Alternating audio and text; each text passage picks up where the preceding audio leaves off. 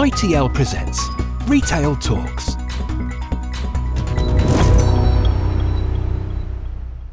Hello and welcome to Retail Talks. I'm Sabine Watson, your host for today and Global Brand Manager at ITL Group. For today's podcast, I'm joined by our very own Group Sustainability Officer, Jimmy Christopher. Hi Sabine, how are you? Good. How are you in South Africa? Yeah, all good this side of the world. So really exciting to have you here. You're actually quite new to the business, so this is going to be quite intriguing for not just our audience, but also everybody here at ITL to get to know you a bit more. Today's goal of the podcast is to help our listeners become more sustainable by helping them navigate through the complexities of sustainability. So let's start with getting to know you, Jimmy. So give us a bit, tell us a bit more about your background, why sustainability.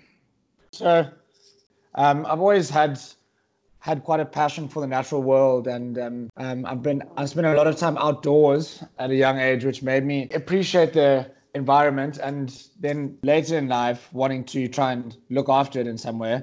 I like my surfing and my fishing, and Cape Town's a good place for that. I've also got a mountain right on my doorstep where I live, so I spend quite a bit of time out there. And I didn't really know what to study after school. I didn't see many things like my master's available. Actually, that was about 10 years ago. So I did mechanical engineering, and then I worked as an engineer for a few years. I worked for De Beers for a year in Ireland, actually. Then I came back to Cape Town and worked for a consulting engineering firm, and it never really ignited the fire in me, And I left the engineering job and by chance started working with a friend of a friend on some climate change consulting work that he was busy with. And the project went well and I really enjoyed what I was doing. So we continued to work together for a number of years, doing climate change consulting around South Africa, mainly for mining companies and a few others. And after doing that for a few years, I thought that it'd be really good to get some formal education in this field. So applied for a master's in 2018, and I'm just finishing it now, about to hand in my thesis. The master's itself is called Masters in Climate Change and Sustainable Development, and it's quite cool because it's very broad on the topic of sustainability, because it actually does encompass a lot of different topics, things like actual laws about environmental law and policy, some of the actual science behind climate change, and then I ended up doing a thesis on something else that I'm very passionate about, which is the ocean. For someone in the city of Cape Town, I had a meeting with the head of coastal policy development, and he told me about a recurring problem in an area of False Bay in Cape Town that was experiencing coastal erosion and storms that were starting to go over a seawall into the road, large waves breaking. Okay. So, and they also, governments and local municipalities are now looking for more green solutions to the things that would previously use hard engineering approaches basically to solve. So I designed an artificial reef to place offshore that would basically make the waves break further offshore and decrease the amount of energy in the waves that is reaching the shoreline.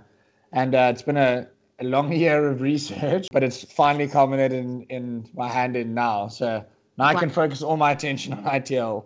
It certainly didn't seem like you weren't focusing on it before on ITL. It's quite impressive to think that you were doing this on the side, actually.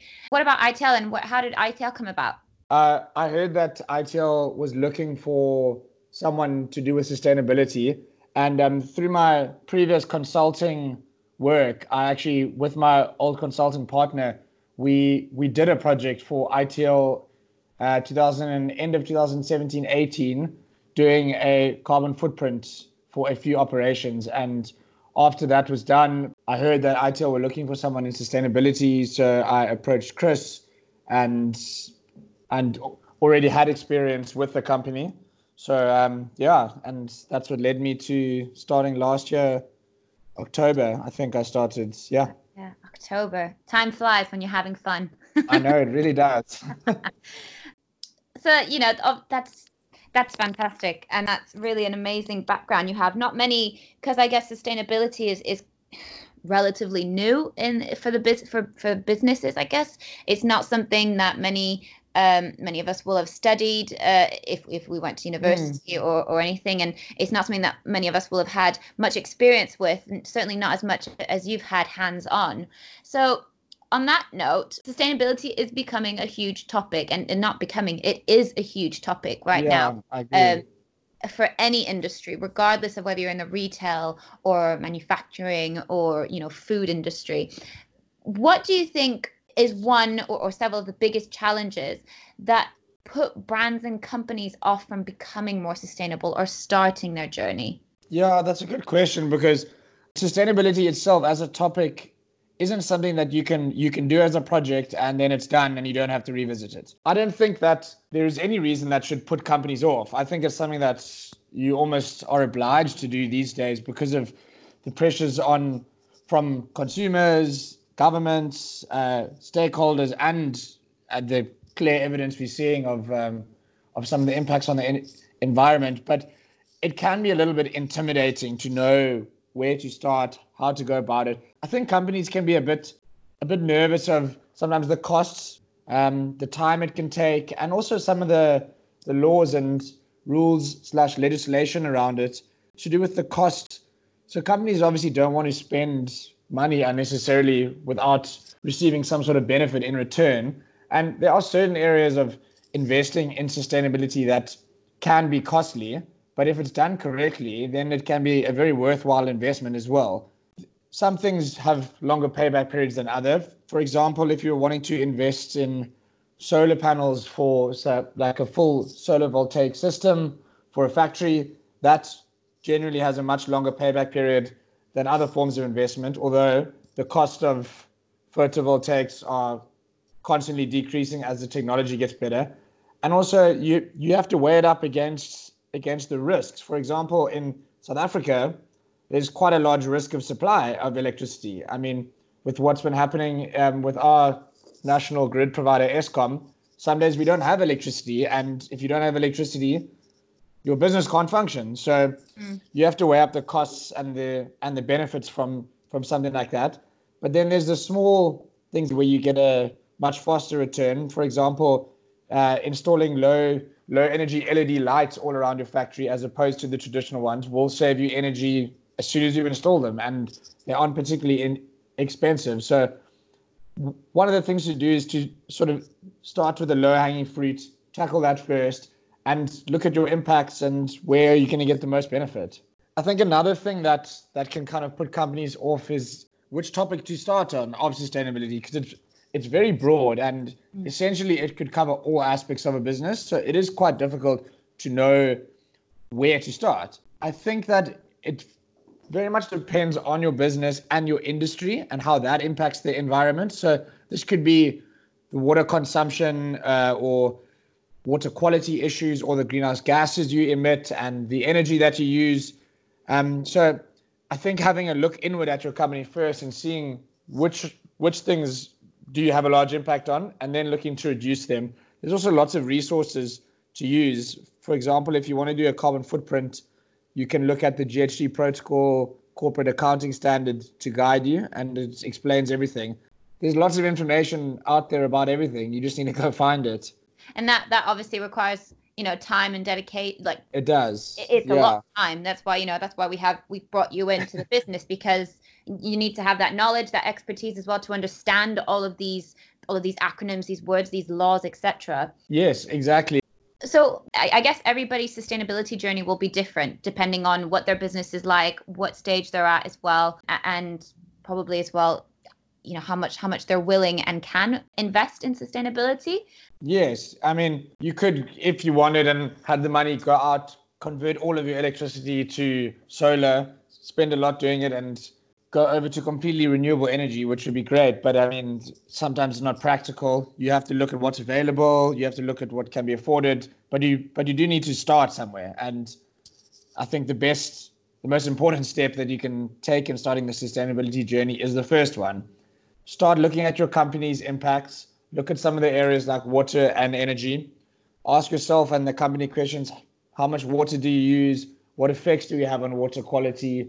How many emissions do we emit annually? What materials do we use? Those are some of the key main areas that receive more attention than others because they are quite important ones. So we've kind of done a similar thing recently at ITL. We have just published a new environmental policy that identified some key areas for us, which would be materials, water, carbon emissions and energy, local air pollutants, and waste. So one of the main values of doing something like an environmental policy, it allows you to refine your focus and use your resources on the areas that will give you the most benefit in return.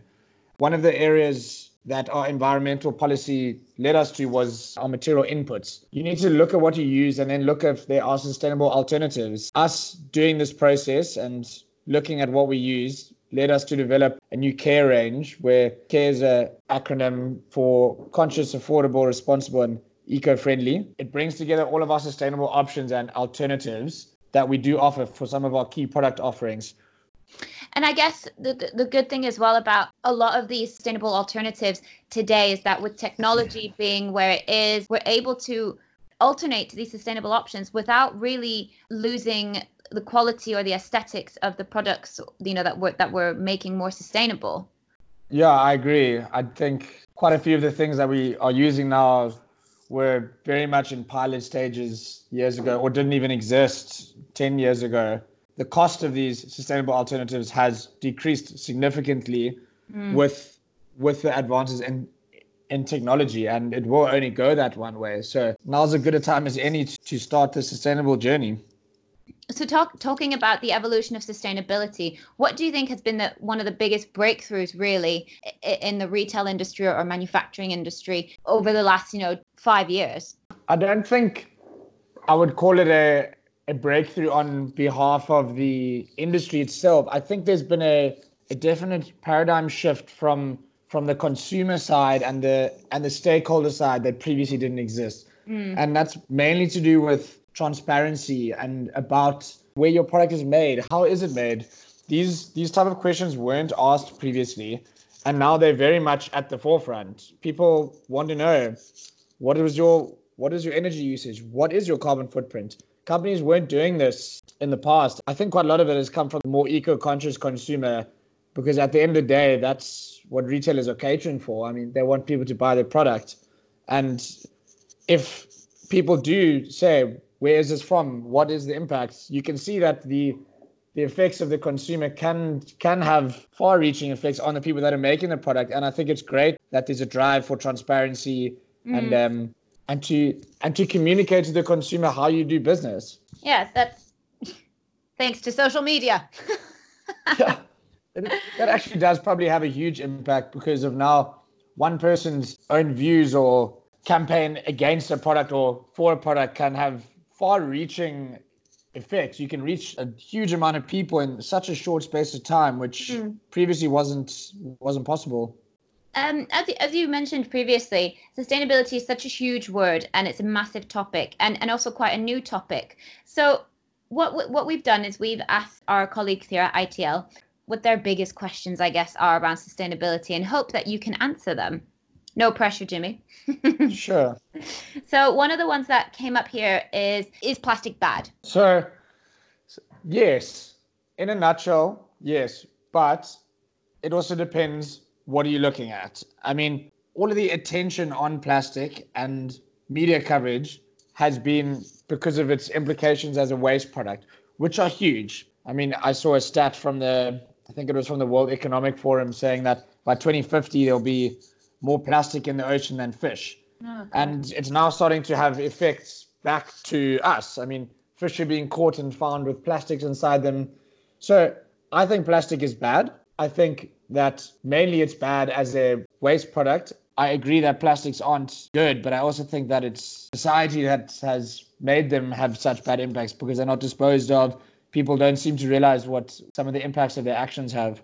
I mean, using something once is in general one of the paradigm shifts that I think should be going for, is that things shouldn't be so disposable, particularly with the plastic things.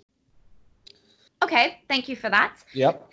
We also had a second question, which was, where can I find helpful information about sustainability, both from a business perspective and a personal perspective? So from a business perspective, as I said earlier, it is a very broad topic. So one thing, for example, if you're wanting to look at energy uses and energy management, there's something called the National Cleaner Production Center. There's numerous programs like that in every country that are often government-based that help to incentivize energy reduction or give free training programs to employees. There's also ones through the Sustainable Apparel Coalition, like the Higg Index that we've started to use now, which is a great platform for standardizing all of your environmental management, as well as giving quite a bit of guidance on 7 different areas like energy use, carbon emissions, water use, wastewater, chemicals. So there are lots of resources out there. You just, as I said, you need to go look and you need to try to refine your search and maybe not just use the word sustainability. I think then in your own personal capacity, it's just good to be exposed to the topic. So follow a few accounts on Instagram that give you some like daily tips on being more sustainable, and so that you keep it front of mind as well. Because often, if you're not thinking about it, you kind of forget to do these things as well. So it's good to be reminded and keeping exposed to it so that you can consciously make an effort. Even our new ITL Look magazine has a few articles in there about being more sustainable and gives a few tips and a bit of guidance. So there are lots of resources out there. Just try and see more and more of them every day and slowly embed it into your life. The most important thing is, and it kind of almost ties back even to the business thing, is just to start. Often people think, my small impact isn't going to make any difference. They all do. Sustainability is a lot of small things and not one gigantic change in your life. Just the fact that you even are being more aware and starting to ask yourself these questions is a good first step. When you buy a certain product at the shops, think about the environmental implications and just be aware that all of your decisions that you make do have impacts. And even making a few small decisions each day, add that up over time. If everyone starts to slowly have this shift, it will without a doubt make a difference. And the whole world needs to start thinking differently and start viewing things differently. And I think that shift towards that has definitely started. And on that note, I think that's the end of our podcast. What a great place to end it there. Every small step is a big step at the end of the day. I agree completely. And thanks so much for having me and giving me the platform to chat about something important. Well, no, thank you very much. Thank you to everybody for listening. If you have any questions for Jimmy or ITL generally, please feel free to email us at info@itlgroup.com. Don't hesitate to get in touch. Thank you so much.